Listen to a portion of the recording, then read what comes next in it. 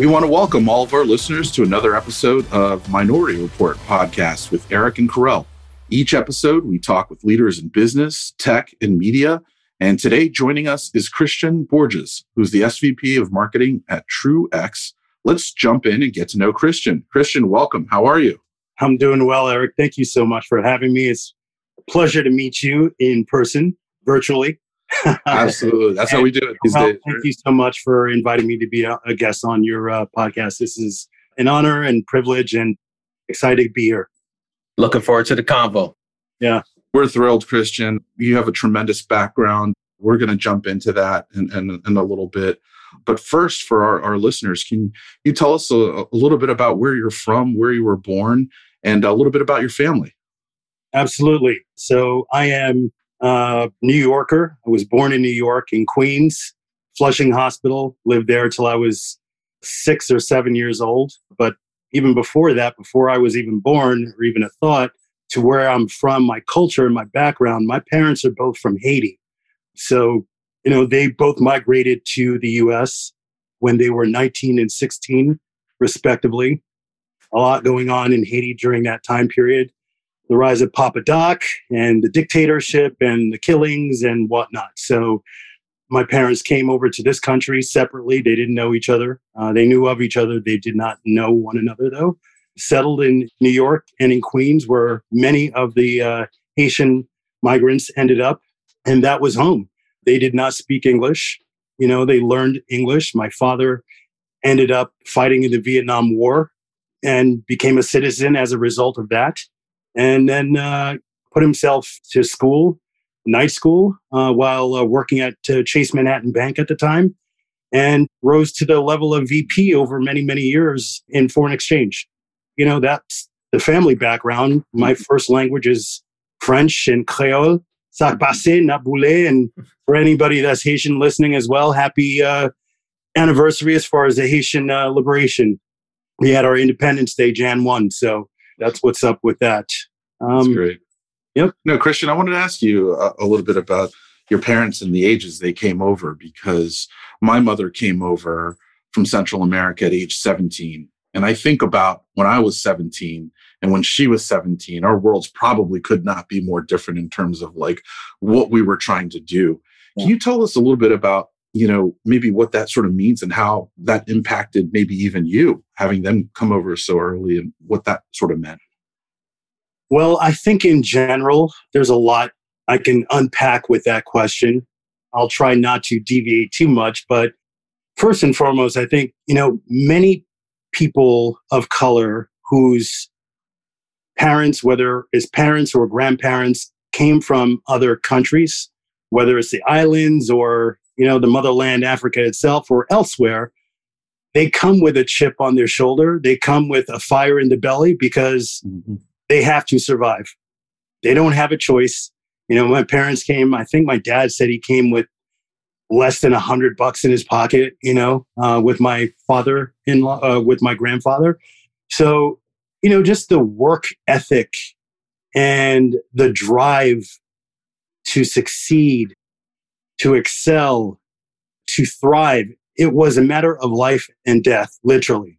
It's not a choice. They weren't given anything. And so, those same mentalities, that same mentality as far as work ethic and that fire in the belly, the desire to succeed, that chip on the shoulder, definitely gets passed down generation to generation, right? So, I saw my parents working their butts off. I'll keep it, family clean here, PG, working their butts off, my entire adolescence and childhood. And they were never shy about letting me see what they were doing. And so, to me, that's what I know. That's how I grew up, that work ethic, that pride also in terms of where they come from, and knowing where they come from also gets passed along. And, being Haitian, it comes with a lot of baggage. On the one hand, it's the first independent Black country ever established in the world. It was created as from a slave revolt, and they beat Napoleon's army. So there's a lot there to be proud of for sure. That said, we are also, the poorest country in the Western Hemisphere. We've had dictators running that country forever, for the longest time. The poverty levels are just insane. And then there's all the natural disasters on top, one after the other, the earthquake, obviously, everybody remembers back in 2010. And so, these are things that stay with me and I carry with me as well. It's part of my identity, even though I was not born in Haiti. I'm fortunate enough to be, afforded a better life here in the US and be born here. But, the first 3 years of my life, man, my whole world was the Haitian community, the Haitian culture. Again, my first language was French and Creole. So, looking at things through that lens is a very unique and different component of being a person of color in this country specifically. And I think a lot of people from other countries feel that as well. Absolutely. Yeah, what's interesting about that is our Black ERG group at Live Intent. We just had this conversation about a month ago, right? Because when you think of, most people that are not Black, right? When you see a Black person in this country, you just automatically think that they're African American. And that's not the case, right?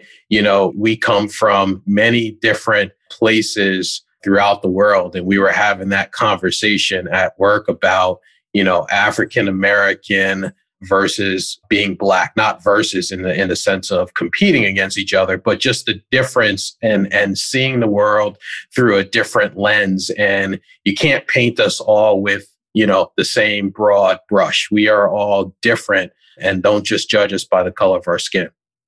I mean, that is such a great point, Karel. And it's one that I think many people that are not of African American descent specifically, but come from different countries, but are still part of the beautiful Black diaspora and the tapestry that makes up who we are. We all feel that, what you just said. Right.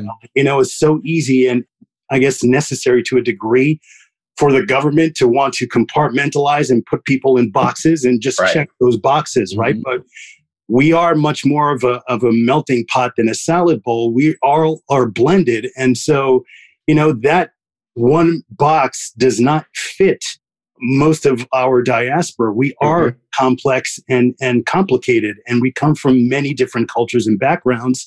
And while we're not saying that, they should acknowledge every single one of those, but there is something to be said for being African American or Black American. And it's two different things. I consider myself Haitian American, even though I'm born in this country, raised in this country. I've gone through all of my school and education, and I've only ever worked here. But, being first generation born in this country, I definitely have a strong affiliation with my homeland of my culture and background. So it is a unique, challenge that I see, not just here in this country, frankly, but in other countries as well. But, being African American is obviously, unique to being Black in this country and being put into the same category as all the other, Blacks in the world. So yeah, it's a challenge. It's funny, Karel, because I was actually, I watched School Days with my boys the other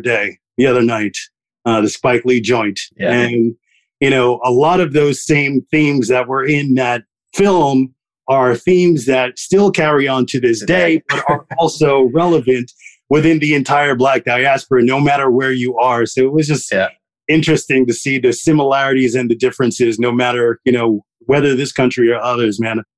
So many, challenges and differences and nuances of being a person of color, period. Yes. Just a couple of weeks ago, I was looking at some important paperwork. And I think what we're saying here is that when you get to that, there's more than 4 or 5 check boxes, right? Like literally. So thank you for that, Christian. That's huge.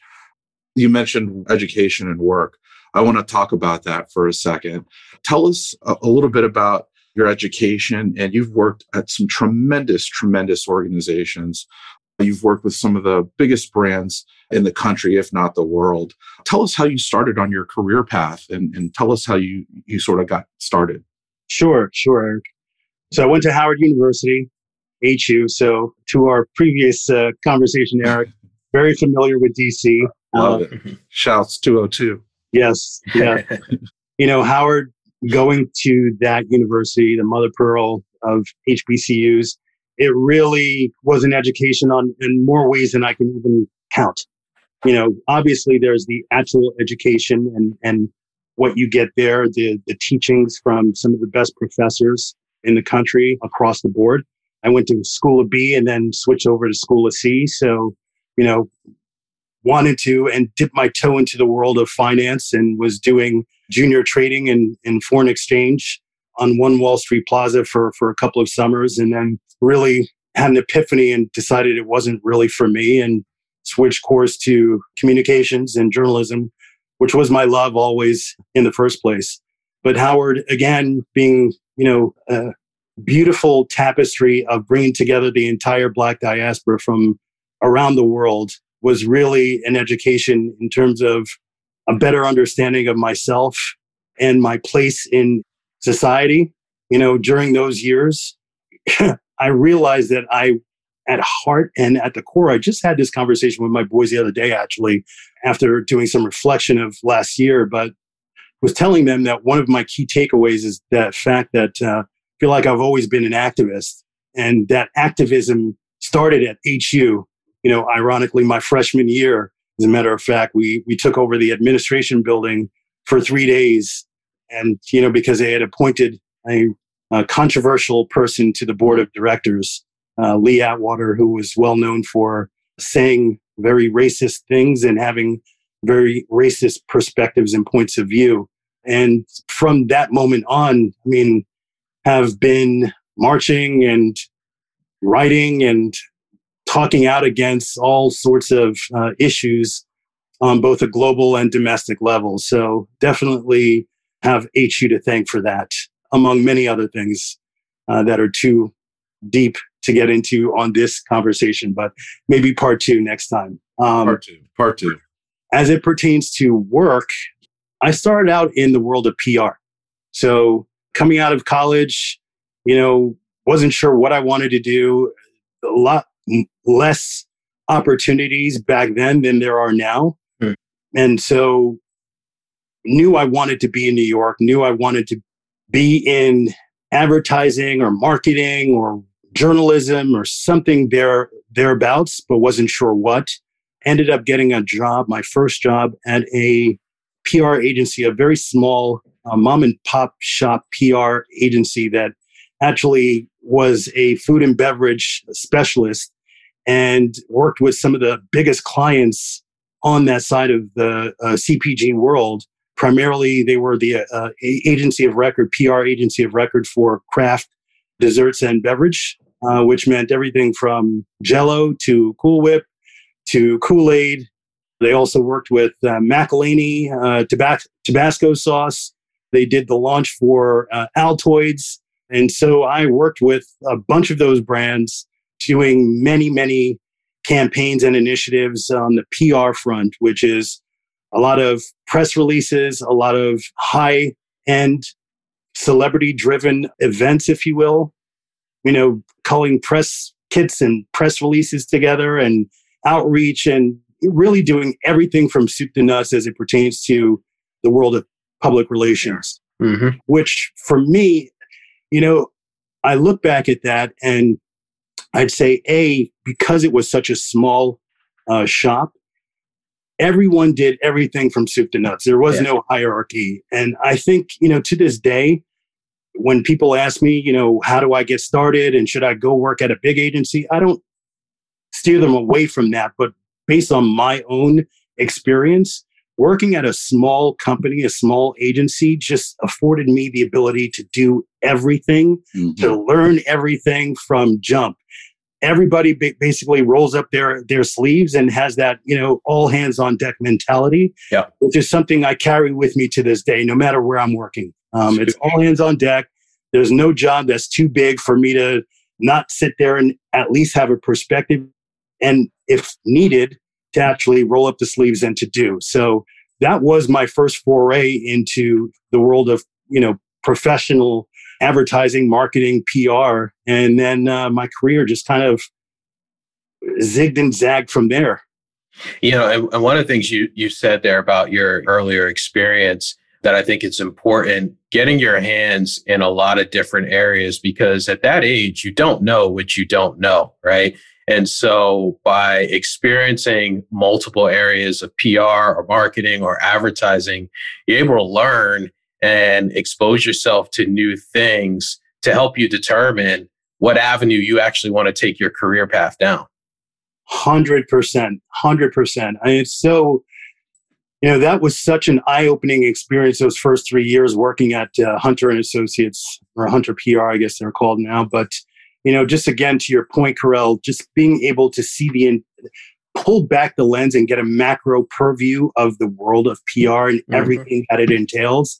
And then closing that aperture to a point where you're actually doing everything as well. Where the rubber hits the road, you are involved, you are doing it, and being a part of it. And so that was great. Again, talk about education, a great on-hand education that I got and received. And after 3 years, took my wares and took my experience and started, doing what I guess young kids do, in order to advance if they're not lucky enough to be at a large company, which I was working at very large agencies. But in order to advance, I needed to move around a bit and seek where the opportunities and where my interests lie, more importantly, and take risks. And I think that's something that, if I look back over the arc of my career, I've never shied away from taking risks. I feel like in life, you know what you know. And if you know it good enough, you should be able and willing and wanting to take risk and put yourself in uncomfortable situations where you can actually learn and advance yourself from a professional IQ perspective, if that makes sense. Absolutely. Absolutely. And fast forwarding to, being the SVP of marketing now at Truex, Christian, what do you love about your job today and what you're doing today? Well, I think in general, after pivoting from PR to the world of social media, and working at, I would say, the first, full service social media agency in the country, really, working on massive campaigns for entertainment and big brands. And then, being in the world of ad tech for the past 7.5 years. And then, as a result of that, having a foot in the world of linear television as it evolves into nonlinear TV as well and streaming. I'd say the thing that I love the most about our industry collectively is the fact that it's not dull. It's constantly in motion. It is constantly evolving. It is constantly changing. And to what I mentioned before and referenced before, I'm one who leans into taking risks. I think, change happens regardless of whether or not you plan for it or otherwise. And so, from my perspective, better to keep a finger on the pulse of what's happening, understand, what's happening now versus what's going to happen in the future, and consistently position yourself as a professional so that you also can evolve and grow and learn and change as change happens around you. Be the change and embrace that change. So what I love the most is being at the center of that change and being part of that change. It's exciting. It's exciting to see how our collective industries are continuing to evolve from linear to nonlinear and embrace streaming and, seeing what COVID has done from a purely consumer perspective as it pertains to consumer habits, whether it's viewing or purchasing or otherwise, I think is fascinating. And we're at that crossroads right now as an industry where we've got to make real hard decisions to help future-proof our industry moving forward. And I think COVID has served as somewhat of a lubricant and accelerant in making that happen. And so that's been exciting to see up close and personal as well. Awesome. Yeah, absolutely right. Our industry is always changing, always evolving. And I think you touched on a few things there that's important, and the ability to be flexible to change with the times, to continue to learn as well too, because if not, you will get left behind in our industry. 100%. 100%. I want to ask you about your most proudest sort of accomplishments over your career? Obviously, your career is not done yet. You've got a long way to go, right? But in doing my research and looking at your LinkedIn profile, saw that you were named 2017 Adweek 50 top exec across marketing and advertising. That has to be something you're super proud of, and others. So just curious, if there's a few things out there that you kind of hang your hat on with respect to your career so far in terms of what you're most proud of. It's a great question, Corral. I don't know, man. I mean,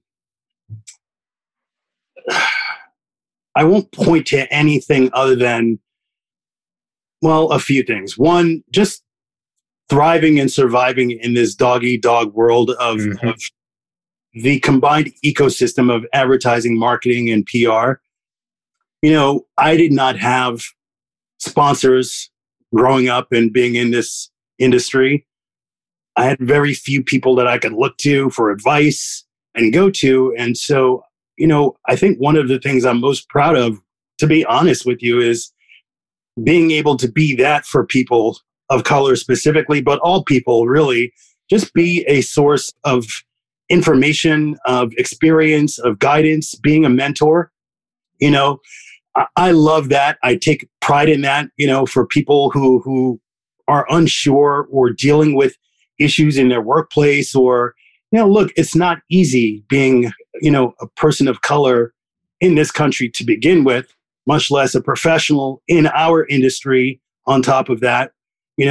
We just went through a year last year, watershed year, that shed so much light for the rest of the industry, not for people of color, right, but for everyone else. And so, for me right now, this time right now, what I am most proud of is being a part of that community and, being, a senior, peer and person in our industry and being a mentor. That means more to me than anything. The ability to be for others what I never had is critically important.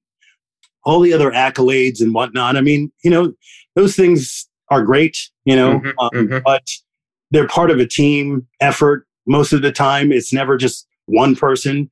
Right. So there's just way too many people to acknowledge and to thank as part of helping me to achieve some of the accolades that I've been fortunate enough to receive over the years. Yeah. But I'd say the other thing is just, again, going back to the ability to thrive and survive. Look, in the past 10, 12 years, I guess, I've been part of 6 mergers and acquisitions. Wow. Over the past 12, 13 years, I guess. So it has not been dull, and I'm still here and I'm still, thriving. I'm still, relevant. I still have a big future ahead of me as far as my career is concerned. Excited about that. And so where things go, who knows? But I'm excited for the ride. I'm excited to be where I am and how I'm seen, and to be a source of inspiration and intelligence and, just support where needed. Yep. Gotcha. You mentioned the year that was 2020, right? And of course, a year like no other.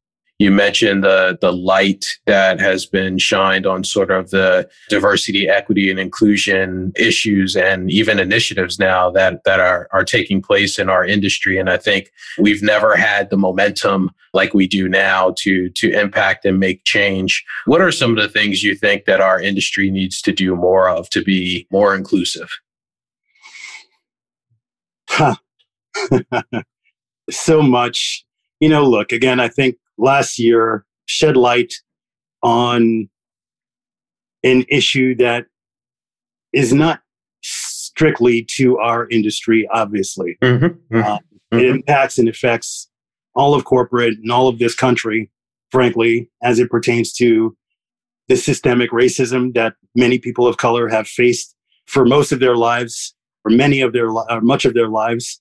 And that also includes corporate. And so with corporate, we saw a lot last year. We heard a lot. The commitment, at least financial commitment by a lot of the CPG brands and companies and corporations to support communities of color and those that are marginalized was great. They said and did the right things as it pertains to the PR talking points. They checked all the boxes. But what is paramount is having an actual plan in place that can affect change, that can move the needle. Mm-hmm. That means more than just rhetoric, more than just talking points, more than just checking boxes and donating money. Those are all important things. But it really starts with having a Swiss Army knife approach that is grounded in data and transparent and holds all of us accountable. It's about numbers, numbers and data talk. Everything else is bullshit. Pardon my French. So it's all good. You can curse on this podcast. So. Yeah. Uh-oh, you shouldn't have told me that. So I've had a lot of conversations, ongoing conversations, for example, with many of the organizational governing bodies in our industry. So the 4As, for example, the AAF, she runs it, IAB. I've been having ongoing conversations with all of these organizations as it pertains to what their efforts are, what their plans are for holding their members accountable, for putting the data in place as it pertains to how are they actually going to account for the numbers and changing the numbers, changing the ratio, changing the status quo. So it starts there. I think that's one aspect and one ratio. It also has to do with, the agencies and the brands and them having their own plans, internal plans for holding themselves accountable. These are honest conversations that we have to continue to have and hold up the mirror in front of ourselves collectively.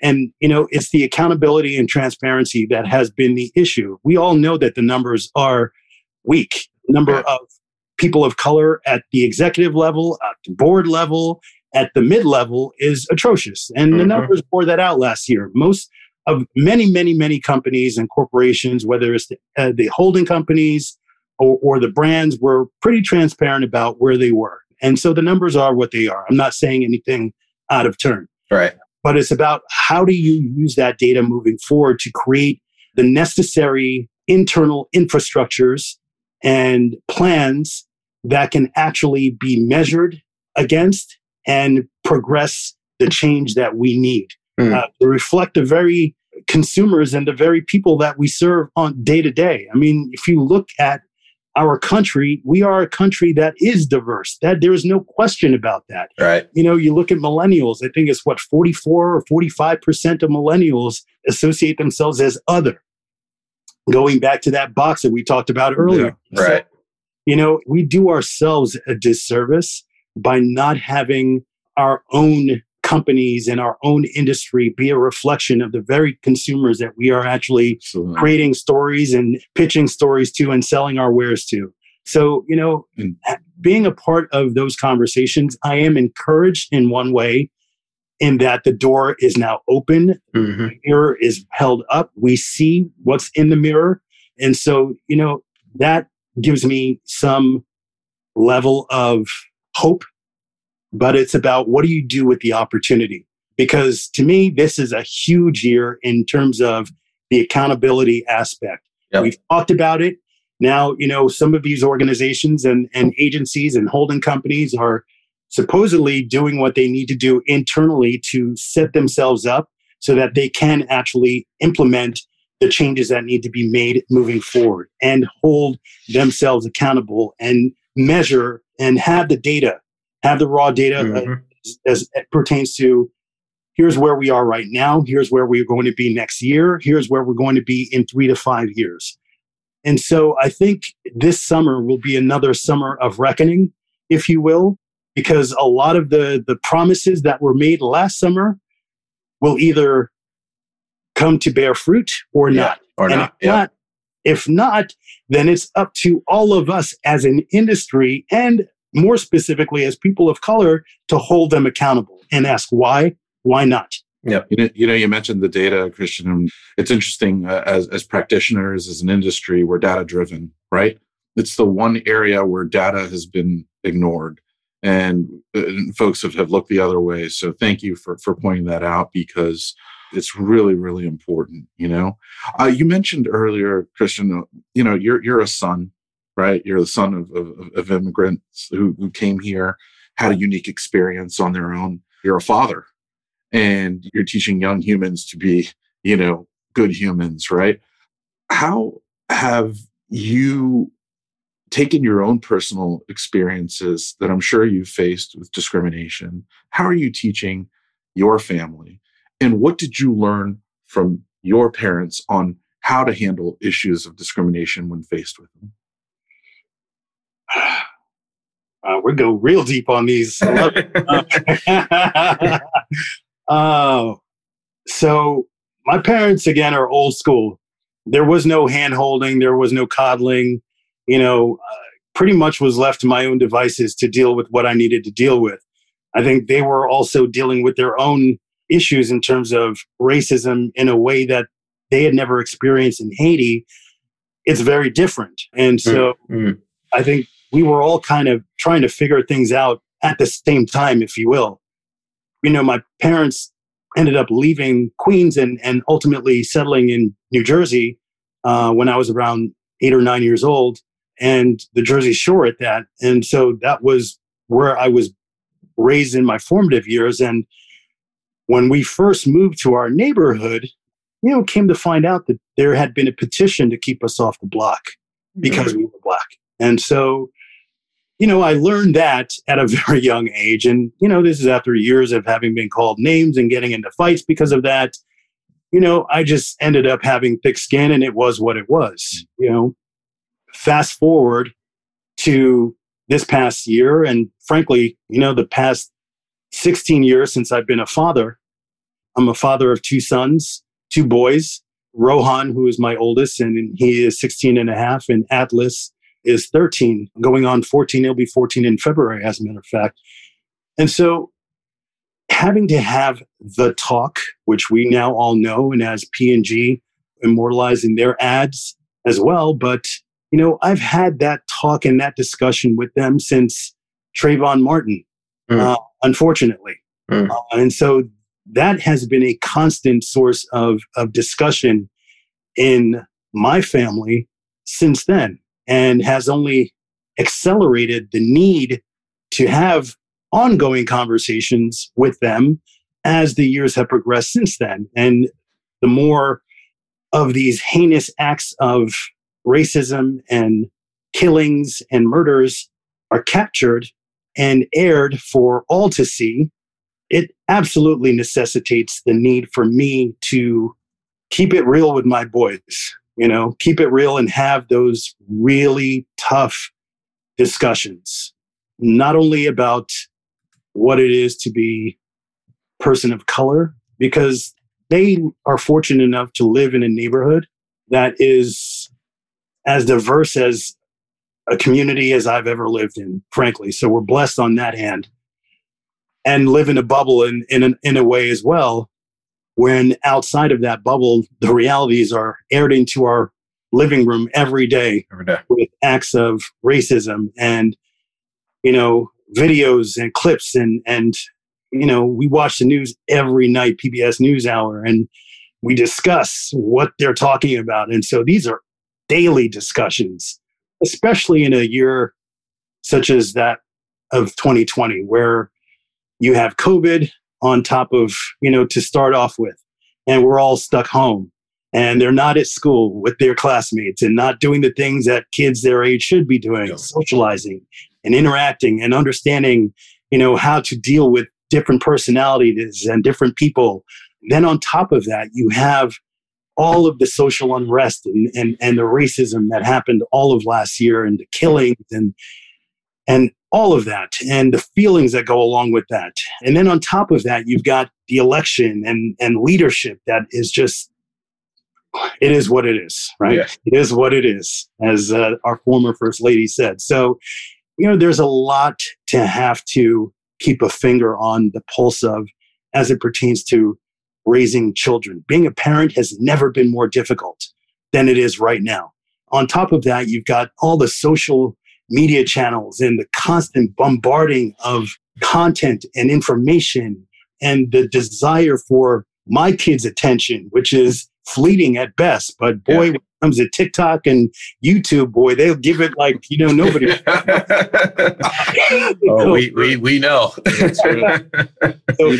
It has been a year unlike any, and we all know this, but for parents, especially people of color and their kids to have those conversations and to bring my own experiences to those conversations, which, I've had them ad nauseum. I've talked about, my experience with the police in Prince George's County in Maryland when I was still going to, Howard, and getting pulled over by 6 cop cars and, 9 cops coming out with shotguns and guns pointed at us and, everything that came with that. They have heard those stories and it's coming back full circle now, especially as I'm out on the road with my oldest, teaching him to drive right now. We're definitely having those conversations. So it is a real challenge to be a parent in general, especially in today's world.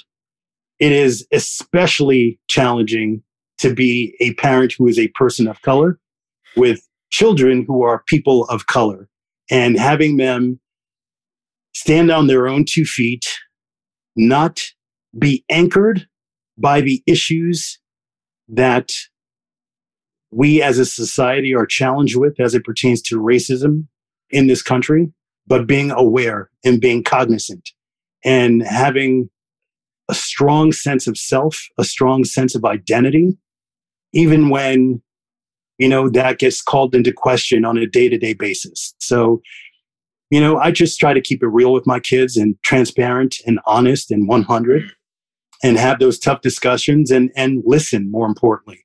I think, listening is a lost art form because our attention is so fleeting and is, being sliced and diced a million different ways. And so I think to ensure that I keep a finger on the pulse of what they're doing and how they are evolving and maturing as young men, that is my real job.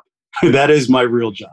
Well, thank you for sharing that with us, Christian. Thank you for your honesty and opening up and telling us about that. You mentioned mentors earlier. You mentor some folks. Some folks have probably impacted and influenced you in your life as mentors. Who are some of those folks, and how do you help to pass that on to some of the folks that you work with now? Well, Eric, again, I think for most of my career, I would say I did not actually have mentors. So I kind of went at it solo and kind of figured it out on my own. Great, thank you. It's only in the past 10 years, I would say, that I have been blessed enough to be surrounded by just a community of incredible, powerful, strong, intelligent peers, friends, family that are part of, my network. And so they now serve as my mentors as I serve as theirs. And we support one another. We are there for one another. And, at this stage in my career, it's great to be able to have that support system of like-minded individuals, both male and female, who have gone through it, who have done, who have zigged and zagged in their own careers, who have faced their own adversity and have risen to the top. And they're not stopping, and I'm not stopping. We keep on motivating one another. But it's good to know that we're not unicorns, that we are not one. We are one of many. And so we are there to support one another and to keep shit real.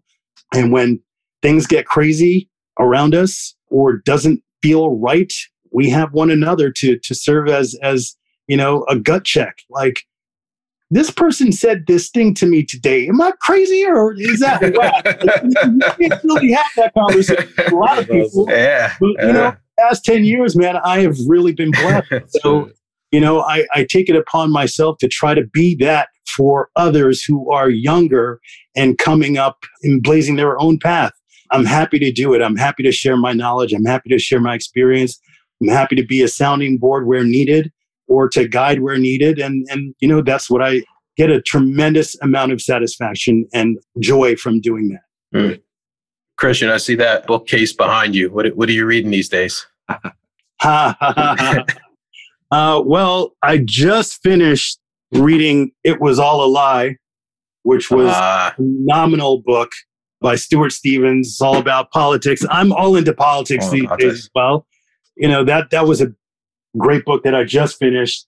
I'm in the middle of reading Barack Obama's autobiography, the one that just came out at the end of last year. So I'm reading that one and concurrently reading Ta-Nehisi Coates' The Water Dancer, which I had not read and has been sitting on my bookshelf collecting dust for the past year and change. So finally reading that as well. Okay. Nice. All right. So one fun question I like asking every guest we have on the podcast, which is to give me the top 3 apps on your phone that you use regularly, but you can't name email or calendar or text messaging. All right. Well, lately, actually, I'm going to pull mine up as a matter of fact right now. So lately it's been, since the last summer, Clubhouse was a big one for me. Got into that, got invited to that one back in August, dipped my toe into it here and there. And since then, I've both been a part of and have just listened in on some of the most incredible discussions on a myriad of topics with some of the smartest, most renowned people and others that I just don't know in general. So the exposure that platform has given me to others in our space and outside of our space, just across a myriad of topics and interests, has been awesome. I'll say does the Apple News app count? Because that's the one I open first and foremost every day, all day. I'm on that one. All right.